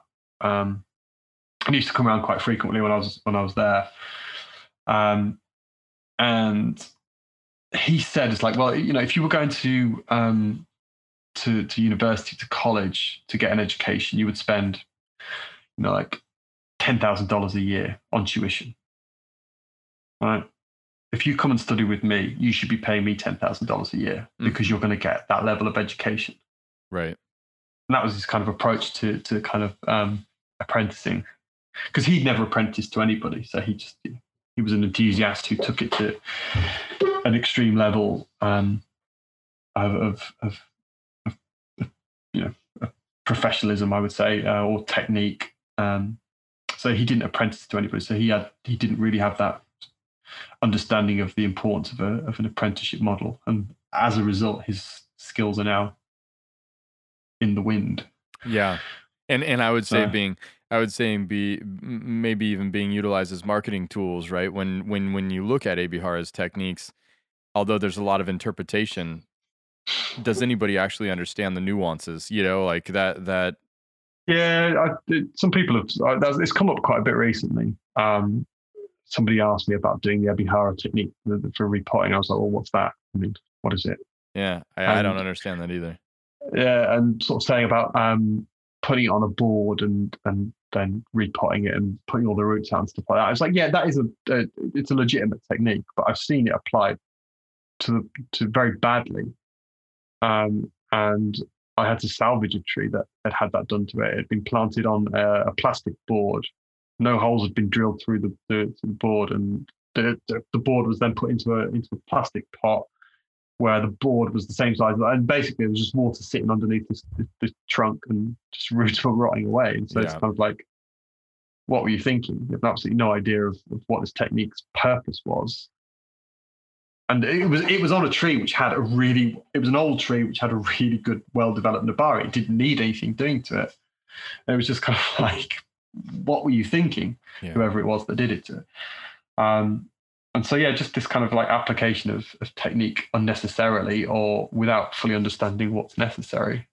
Because you can achieve a very good looking Nebari just through just like normal repotting and just going through conscientiously and saying, okay, well, this root is really strong, so I'm going to prune this one back hard. I want some extra roots to develop here. These roots are weak. I'm not going to touch them. And when I repot it, I'm going to lay those out and in the direction that I want them to grow, and be very careful when I put the soil on top of it. I'm not going to work it in too much. You know, you could do the same sort of thing there. Yeah. You don't have to go to that level of like pinning things down onto boards and things like that. Yeah. So, because you can often end up like, you know, doing things badly and affecting a tree to the detriment of it. Right. That's the problem. Yeah. You know, by thinking I'm taking this to a really complicated level. The more things that you do to it, the more possibility you can have to mess things up. Right. Right. Yeah, man. Yeah. It seems to me simplifying things continues to be the recipe for success. Because the more complex it gets, if it gets too complex, you're messing up. You're definitely messing up. Yeah. But the more things that you have can go wrong, will go wrong. And ultimately it comes down to just making sure the tree's healthy, first and foremost. That's where it comes down to. I feel like that complexity's been glorified so much, though. You know, the radical transformations of Mr. Kimura, or the Frankenstein approach of Ebihara, you know, in these one-off circumstances where the technique actually worked and it was put in Kimbone magazine and the world thinks that's how you do it now. It's like, you gotta be careful with that stuff. I feel like as consumers of bonsai knowledge, the Ebihara to accomplish what he accomplished, Mr. Kimura to accomplish what he accomplished, the chief to accomplish what he accomplished. You know, it's like you have to respect it, but also there's got to also be a filtration or intelligence to the digestion of that of that work, because it's a lot of times the most ostentatious work is not common work, and a lot of times it also either was a product that came out of necessity more than like a desire, like I'm gonna do this. It's like you were handling the tree at that moment in time, and that's what it took. Yeah, I mean, the one thing about like all the Ebihara trees, for example, the minute they left his garden, they all went to shit. Yeah. Because they needed specific things doing to them. Yeah. They needed that constant attention. That's not to say that other deciduous trees from other people don't have that happen to them, but it was a very common thing for him, and he would almost refuse to sell them to people unless they kept them at his garden. Mm-hmm. And so from a commercial perspective, he was, you know, he would ask like ridiculous sums of money for the work that was done onto things, and then was asking incredible amounts like per year for boarding fees for all the incredible amount of work that was needed to achieve something. And the difference between that and a more sort of traditionally made tree, how many people can actually kind of like really fully appreciate it? It was, you know, and that's where he kind of like he struggled within the wide bonsai community. Sure. Yep. Makes sense. It makes sense though. Like when you modify, if you just consider the xylem or the vascular structure of water conductivity, it's a straw. And then if you take that straw and you cut it in half and you try to repiece it back together, you're never going to get the straw reconstituted as that single linear transport of water. So now you got it misaligned and you got hundreds of those. Yeah. And you got to do stuff to keep that tree alive. I mean, this was like the notion of Mr. Kimura. Instead of doing a wedge cut to bending a pine, he'd take a drill and he'd auger out the entire core of the pine. And it's like, Yeah. well, you got to do stuff to keep that tree alive. It allows you to bend Mm. things more severely, but the aftercare of that, not just for like a year or two, but for the rest of that tree's life, is completely altered for Yeah. its duration. Yeah. It feels interesting. I mean, it's amazing to explore the outer boundaries, and it's also not the general practice of bonsai that's set up for success, right? You have to really be seeking that answer and that curiosity, and then you got to understand what you've done to yourself for that tree that now Yeah. you're bound to it for life. Yeah, I mean, he was always very much kind of like wanting to see what was possible, not just with maples, but also he did a lot of work with Zisha and things like that, and just how quickly he could get them to develop. He was a genius, though. I mean, the guy, he absolutely undeniable. 100%. This kind of innovation and physiological knowledge to pull it off is like, I mean, truly next level. Truly next level. And he was he worked very specifically with certain varieties, like a lot of Beni Chidori. He specialized to a very, very high degree. He knew what he was dealing with all the time. There was a lot of kind of genetic similarity across a lot of what he worked on. So it was predictable. And that was that sort of predictability that enabled him to do a lot of the things that he did. It's interesting. So he knew when it wasn't going well. He knew what not going well looked like, and he knew what not going well, how he changed it to get back on the rails. Yeah, that kind of focus, discipline, attention, that's badass. I got nothing but respect. Yeah, absolutely. It's just wider world application. That's the difficulty. And that's where, you have to try and take the good parts of it and find out what's usable about that, and then understand why some of the other parts aren't usable in a wider aspect. And then maybe you can come to a similar end result, but through a different path. Do you find yourself wanting to specialize more now, or are you broadening? No, I'd say no. I would say broadening, but naturally kind of falling into the trees that work for me a lot more, and getting rid of stuff that doesn't. I had a bit of a clear out in the spring of stuff that I'd either lost interest in or the trees had lost interest in me. And just try to lighten the load a little bit. But like species wise, we're down to we're not like massively wide ranging. Mm-hmm. I think people naturally do that will sort of tend to happen. Yeah. Because everyone's kind of your approach is definitely kind of some trees respond very well to it and other trees don't. Mm-hmm. So, and your garden, your environment, some trees you can work with great success, and others like Sabinas for me, I'm just like, I can't wait for the last one to die, sort of thing. It's just like yes, prolonging the misery, making you suffer the entire time.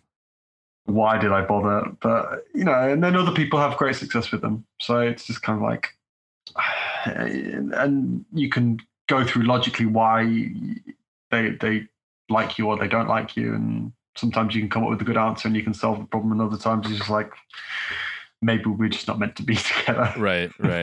We should go our separate ways. And I'll focus on taxus, because like I can grow them with my eyes closed, and I don't even have to think about it, and I couldn't explain why a lot of the times. It's. God, if there was one species that I could take from Europe, it would be Taxus. Yeah, I got serious envy. The Baccata, it's just like such a monumental bonsai species. It really is. It is. And the shapes and the growth habit and it's just like got the whole package. But they can become too vigorous, and they can become too dense. Like I've got one that I'm trying desperately now to kind of like put the brakes on, because the thickness of the live vein is going to start to couple 3 years. It's pumping too much. Like, we're going to become out of balance. Yeah. So they can be a little bit too vigorous. Yeah, that's something that I also think isn't considered. Mr. Kimura redesigned Karyushi, which was a famous juniper, and everybody criticized. It was like it like went over like a fart in church in the Japanese bonsai community, and everybody criticized. He changed the pot, which was like a square pot, Yes. had this upright nature. He laid it over on its side. What most people don't realize is like he the live vein was becoming so thick on that tree that it Yeah. was causing inverse taper, and he actually went into the live vein and like reduced it, and then like patched bark over it so that you couldn't see it and laid it down. He was like trying desperately to slow this thing down so that it didn't totally destroy the Yeah. tree. And that kind of stuff is next level nuanced. But Yeah. I would like to have Bakata if I could. I Yeah. would love that. Yeah. Yeah. Well, I But I can't don't. make it happen, I'm I don't. afraid. Yeah, I don't know I don't know what you're gonna do about that. But You can get some cuttings and you can put them in the ground. yeah, right. No, thank you. I have one Taxus in the garden. I've had a handful over the course of my time here. Actually, the Pacific yew, the native yew to the Pacific Northwest, Yeah. there's some pretty phenomenal Pacific yew that exist in a few select individuals' hands that are Yeah. really spectacular. But we just don't have the Yeah. abundance of it. No, it's definitely, and there's one of the trees that you can find good Yamadora in the UK, and like some of my favorite trees here are UK collected stuff. It's just they are tidy. Yeah. Maybe in 5 years' time I'll have a Taxus only exhibition. Nice. I look forward to that. To that. Do you think the trophy will happen in 2022? It's difficult to say. Dang it. It all depends on variants and vaccination rates across Europe and things like that. I don't know. It's hard to see a definite end to any of this. Kind of like going back to what it was. What's it like? Well, let me ask you: has it impaired bonsai practitioners in the UK with the UK and the whole Brexit issue and stuff? Has that been an impediment? It's going to start to be for sure. Not just that, but also the cost of shipping anything around the world now is like 10 times, 15 times what it was. And so like the price of Akadama, for example, or any of the Japanese soils, you're going to be looking at maybe just per bag to ship it from Japan to the UK or anywhere really. It's going to be like $15 a bag just for the shipping alone. Yep. And so that's not including actually buying it if you can get a supplier who's willing to let you have your hands on it, because it's in such short demand. It's such in short supply at the moment because of the massive demand from China and from the rest of the world. So stuff like that is going to be coming into play definitely in the next repotting season. But in terms of plant movement across borders, it's had a huge impact. Obviously, it's not been seen as much because people haven't been out to Japan buying stuff, and so like the traditional routes of getting trees have dried up because of the pandemic anyway. Let alone not being able to get them across from Europe easily. It's possible, but it's hard and it adds considerable cost. So it'll be interesting to see how that plays out. I think it'll give it a couple of years and things will be back to like the agencies will have figured out how to do it. People have got a better grasp on the paperwork and things and stuff like that. So we will be able to get material across from Europe easier. Right now, it's the beginning. It's the newness. The difficulty. Yeah, it is, and it's difficult. And the difficulty is at the moment is that everything is geared towards big businesses, and so like in small businesses, for example, trying to ship something anywhere is just the cost of it is prohibitive, because of the way that the whole transport network was built up across Europe. Right. That has now just essentially disappeared, and then until kind of the other business, like the logistics side of things, kind of like figures out a way of working around that, things are going to be a little bit difficult. But to be honest, it's not necessarily a bad thing for a while. Yeah, Yeah. Yeah. Yeah. Zeroing Because things out. one of the problems that we have across here for sure is that there's a lot of people who are just constantly buying and selling and swapping trees, and they're moving from one person to another, and they don't stay in the same place for long enough to improve, and they just get smaller and smaller. More people cut more branches off, and there's not the same kind of like, okay, well, I'm going to get this tree and I'm going to work on it for 10 years and I'm going to improve it sort of mentality that you tend to have over there, because it's harder to get hold of material and people start from scratch a lot more, or they build up a long-term plan with somebody, and there's a lot more kind of chopping and changing that goes on over here, and that's to the detriment of kind of the trees themselves, as well as improving bonsai skills and knowledge. Mm-hmm. Yeah, the radical change, the big shifts. I think people need to just be happy with what they've got, because at the end of the day, like, what's important about bonsai, what's enjoyable about it, is that it's not how phenomenal a tree you've got. It's the process of making it. Right. That's the important thing, and it shouldn't matter whether you're doing it on a $5 tree or a $5,000 tree or a $50,000 tree. I mean, really, it's essentially the same thing. Right. It just hurts a little bit more if it's 50,000. I'd say considerably more, honestly. I'd say considerably more. Chances are it's $50,000, not because it was arbitrary, but because it was awesome. Yeah. Like, damn, that sucks. Yeah, I had a tree blow off the bench last year that was literally like top 5 favorite trees in the garden, and it knocked off the whole apex of it. And I haven't experienced that kind of a sting in a very, very long time. Does it still hurt?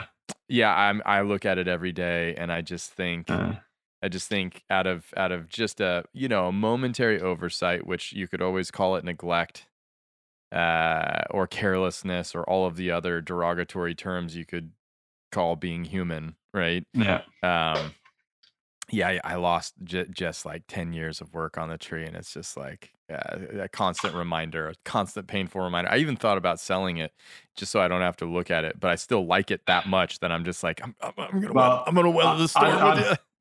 I'd buy it and then keep it there. I'd pay to keep it there. That's just mean spirited. That's mean spirited, man. No, it's me teaching you a lesson. After 15 years, you'll be like, I'm glad that you did that now.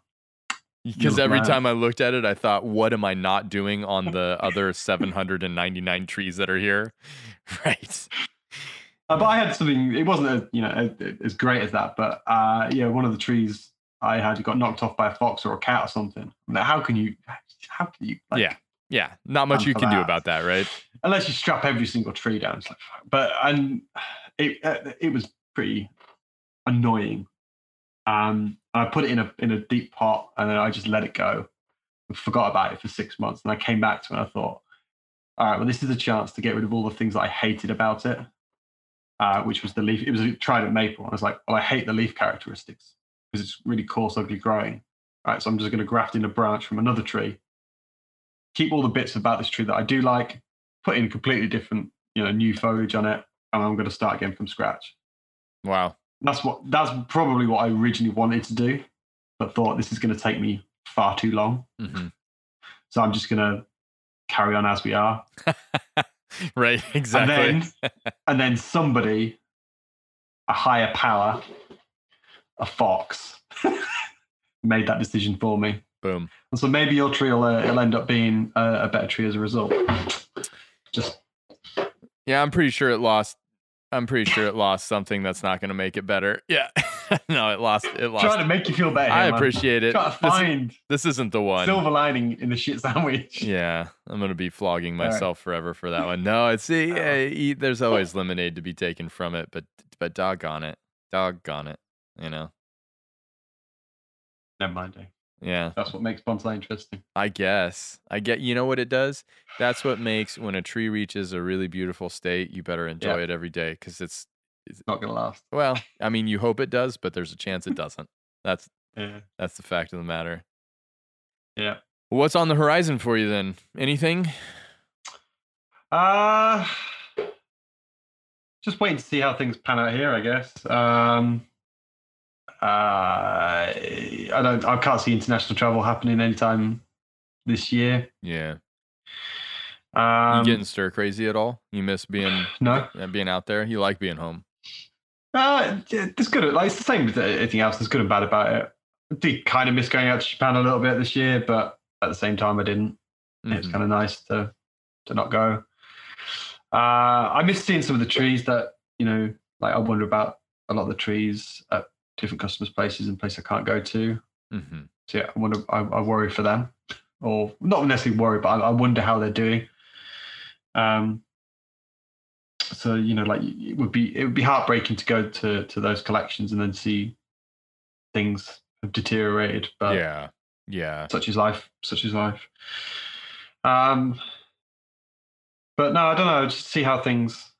Kind of just rebuilding the workshop a little bit at the moment, doing some stuff, tidying the garden up, making it how it should always have been. But I kind of got lazy and didn't tidy things up as much as I should have done. Yeah. Learning from mistakes, I think, is what I'm doing this year. Yeah. Streamlining things and making things a bit easier to deal with. Nice. I mean, what better thing to do when you have the time to do it? Because once the lid's off and the can of worms is opened again, it's gonna be back to the races, or at least maybe things never. There's no going backwards. Maybe things never go back to the way. I have a feeling, though, the fickle nature of the human mind. The second that there's not a limitation, people are gonna be like, "Let's party, let's rock out." Yeah, I mean, definitely with other lockdowns and like opening them up. That happened a lot here. But so far, like after this time has opened up, I think people are a little bit more kind of like, we've been through it a few times, and so it's not as bad here. So we'll see. It all depends on like how much the world gets vaccinated and how that can kind of like put a dampener on things. And if we can live with it without, health services becoming swamped. Yeah. Well, stuff like that, but we'll see how it goes. But I don't want the Rona. No, no, I don't want it either. No. I don't want that's the worst thing. It's like just like getting long COVID or something like that. Just being, completely. Because I know a couple of people who've got it and just like shadows of their former selves. Really? Even no kidding. Even like a year afterwards, it's just kind of like, struggle getting out of bed some days and things like that. It's like, oh, man. Damn, what a brutal thing. Yeah. It's crazy. And that's where the long-term effects of all this is going to really, it's not that people have died so much. I mean, obviously that's an absolutely terrible thing, but there's a lot of people who are being affected by it that are going to still be around. And it's, that's where we're really going to feel it really hard, I think. Yeah. I hope things progress in a positive direction. But best thing you could do to take care of the health and hope for the best, I guess. Best thing you can do is look after the trees, because that's the thing that gets you through. Hopefully, like people will be a lot more appreciative of the natural world and things like that, and see a benefit of doing bonsai. I'd like to do more of that. I think in the future, kind of maybe get involved with some mental health charities or something like that, and see where like bonsai could fit into that. Even just having people just come around and look at the trees and use it as a place to chill out. Yeah, no, absolutely. And just get away from it for a while, Absolutely. Yeah, I think there's a lot of value in that. I think there's some people in the United States that are using bonsai in that capacity, and I find that to be really admirable and productive, honestly. Like what better service could bonsai provide than giving people some mental peace, space, turn it off for a minute, just enjoy yourself, find that connection, find that relationship or intention, all that stuff. I still feel like that's the greatest purpose bonsai can serve, is a vehicle to raise that kind of understanding and awareness and whatnot. You're just kicking me in the head then. No. We have a series of over the course of the year, there are different bugs that occupy our office. Currently, we've got stink bugs that are in copious supply. So I was just adjusting the stink bug on my computer. Yeah. Okay. but yeah. I mean, I would kick you if you were here, but you're not. So it's, a virtual kick across the Atlantic. Yeah, right. What's next on the horizon for you? Yeah. I don't know. I have no idea. Actually, rebuilding my house. Rebuilding my house is we're building the fence for the deciduous facility because why wouldn't we? It'll make things a lot easier. I move all of the deciduous trees into the workshop every night and out into the garden every morning. So it's a real pain in my ass. So I'm excited, but no, I mean, like I've had to really there's good to be taken from everything. My house being vandalized, gave me a lot of pause on trajectory and what's a priority and what this journey's all about for me. So rebuilding it better, more intentionally, more sustainably. That's the goal for this year is to try and get Mirai. It's funny. April 15th we rolled over. That was the day that I closed on Mirai in 2010, and the first day that I closed on the property, I gutted the house. So it's interesting that as I roll into my 11th year, 10 years later, I didn't think I'd be going backwards, but I'm starting from the same point, which is kind of interesting. It's not going backwards. It's just doing the same thing again. Put down. That's called going backwards, brother. It's not, man. It's not. You because you're doing the same thing, but you're doing it with experience. Yeah, yeah. It'll be better. It'll be better. I actually 10 years. There's a lot of detritus that accumulates in life, and it sort of skip. Throw it all out. Basically, that's what happened. Is every possession that I had, I think I had like 6 pairs of pants and a couple of t-shirts that made it through the whole thing. Like a majority of things were pretty much destroyed. So it made it pretty effortless to cull unnecessary things detached from material possessions, and maybe think about Mirai from a perspective that that accumulation of possessions starts to become a little bit, and not possessions like valuable stuff, just the accumulation of life, pictures, memories, all that stuff. It's pretty much it cleaned it all out. Start again, or maybe not start again, but just move in a direction that could be better. Yeah. So I'm optimistic. Well. Yeah. Will be. I like it. I like where your head is at. Yeah. I appreciate that. Well, I mean, I'm kind of doing a similar thing on a smaller scale. Just kind of like looked at the workshop and thought, I've just got an accumulation of crap, stuff that has been sitting around for 5 years. Maybe I might use it one day. Yeah. I've not used it now. I'm going to get rid of it. Yeah. And this space is really what I thought how I would be using it. I'm not. It's just a storage room. Yeah. For stuff I'm not using. So I'm ripping it all out. I'm going to make a little area where I can display some trees and enjoy it, and actually kind of like enjoy bonsai for once. Nice. So, I do genuinely feel like when I like see your work, I read the posts on social media and I talk to you, I do genuinely feel like you enjoy bonsai more now than ever. Yeah. Don't be so enthusiastic, man. I mean, it's like, No. No, it gets. Actually, I don't really like bonsai that much. There have been times where it has been just like a pain. I agree with you. It's awful. I agree with you. But something keeps you going, and it's that dream of the future. Mm-hmm. But now it's kind of like I've culled a lot of the trees that weren't really interesting for me. Looking at stuff in the garden, it's like, well, okay, well, what would I sell now? And there's not a whole lot that I don't want to at least see through to another level. Mm-hmm. Yeah. So I'm happy with all the trees, and I don't want Like, do you miss going to Japan and getting new material? I'm like, not really. Mm-hmm. What do I need? I've got most of the stuff here now.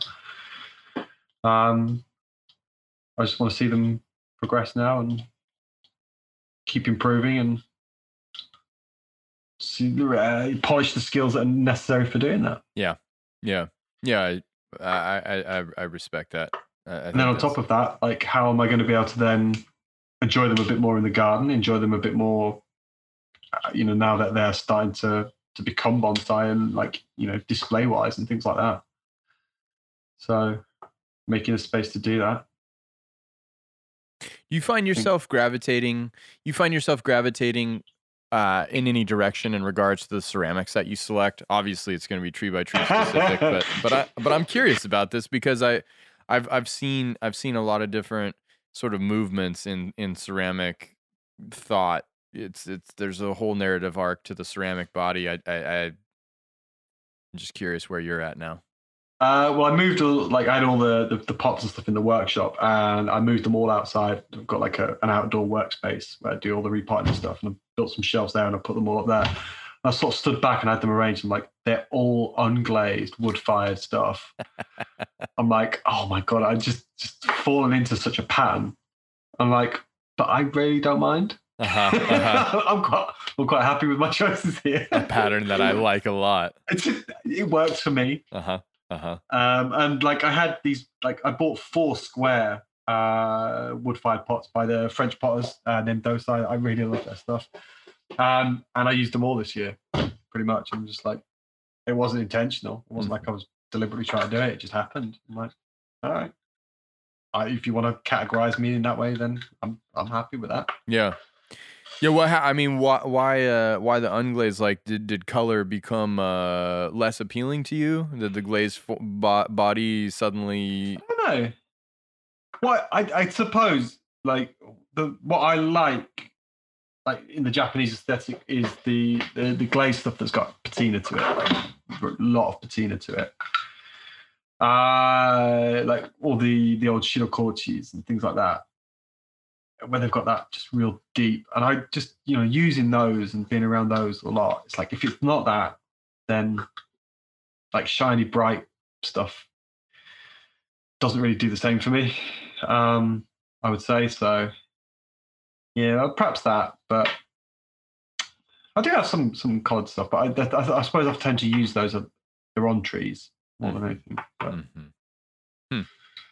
but yeah.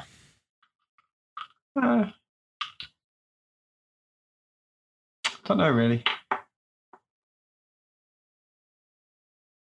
I'd like to get my hands on a few more Tom Benders, but that's hard. Don't we all? Don't we all? That's hard to do. That is hard to do.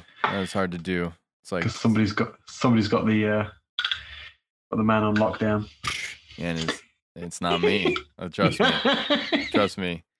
It's Tom Benda.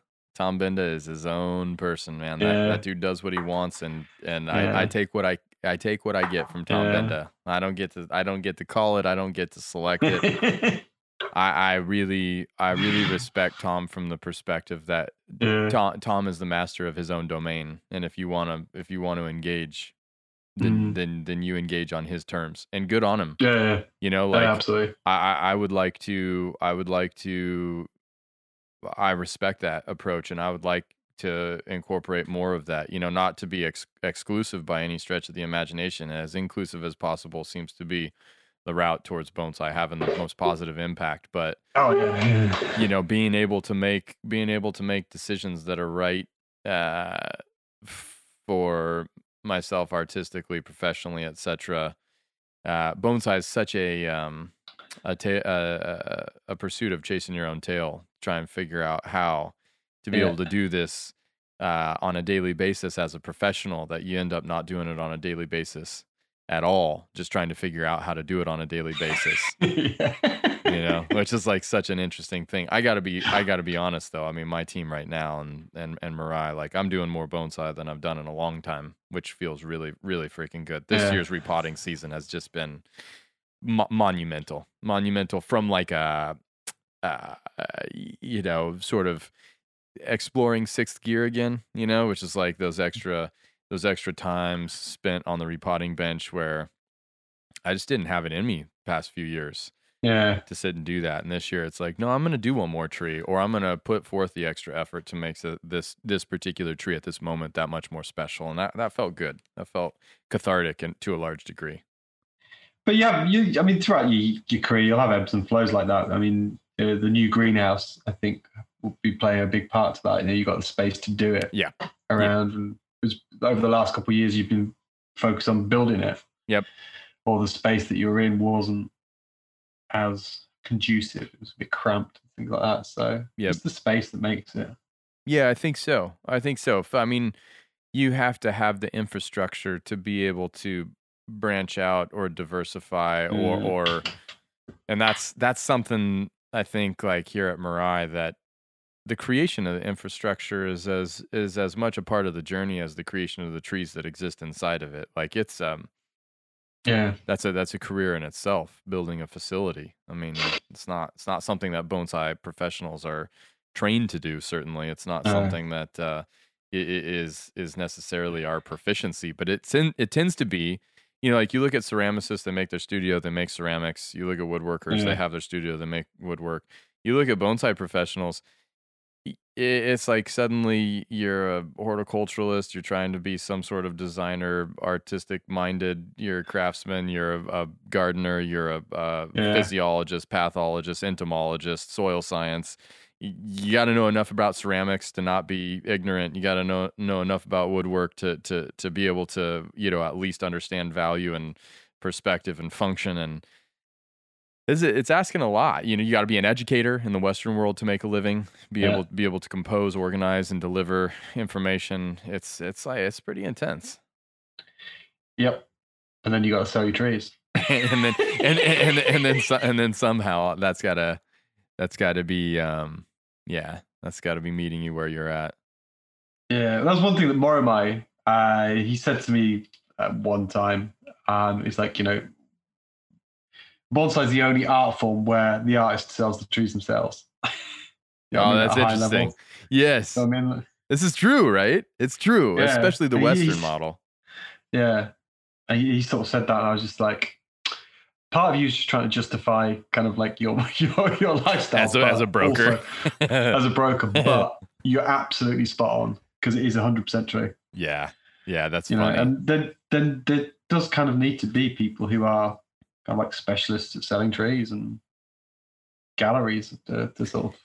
There's a place and there's a need. There's a place and a need for it. Yeah, I mean, for a bonsai professional to do what a bonsai professional does best, they need to have the space to do bonsai. And to the same way as a ceramicist needs support and a woodworker needs support, bonsai professionals need the support to be able to be good bonsai professionals. I totally agree. The problem with the, you know, sort of the selling of a tree is that you need to make sure that the person who's buying it knows what they're doing, how to look after it. And that's absolutely, you know, somebody who's interested in sales isn't necessarily going to be that keyed up with that. Definitively not. Definitively not, because the motivation is different. Yeah. Which is why I like, you know, very few people I'm willing to sell my trees to. Yeah. Realistically. Man, I think that's a respectable approach, though. Yeah. Well, I got stung right when I first was starting out in terms of like basing a lot of my income and my life on the necessity to sell trees, buy and sell trees. And I lost a lot of money. I lost a lot of years of getting that money to begin with, and then, you know, realized that I never want to be bound to having to sell trees. Yeah, because it's a house built on sand. Yep. Yeah, the money, and when the money's gone and the tree's gone, it's like, well, that sucked. That sucked. Was that good for you? Because it wasn't good. Wasn't good for me. You know, like. That's that's an interesting point. Well, hey Peter, I gotta go because I got a 7-year-old I gotta pick up, man. But I appreciate you making the time.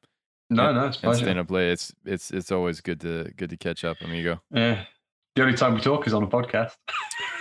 Yeah, well, you know, like honestly, this is the only time I really get to sit down. So it's well, I'm glad you got the chance. Yeah, me too. Thank you. Likewise. No, thank you. It's I appreciate it as always. It's good to catch up. I miss you, man. I miss you too. Someday we'll get to see each other again. Yeah, in real life. In real life, in the flesh. Wow. Yeah. Yeah. Give the family a good hello. I will do. Got nothing but love for you guys. And you. All right. Farewell. Stay healthy, man. And you. All right, brother. Bye. Bye.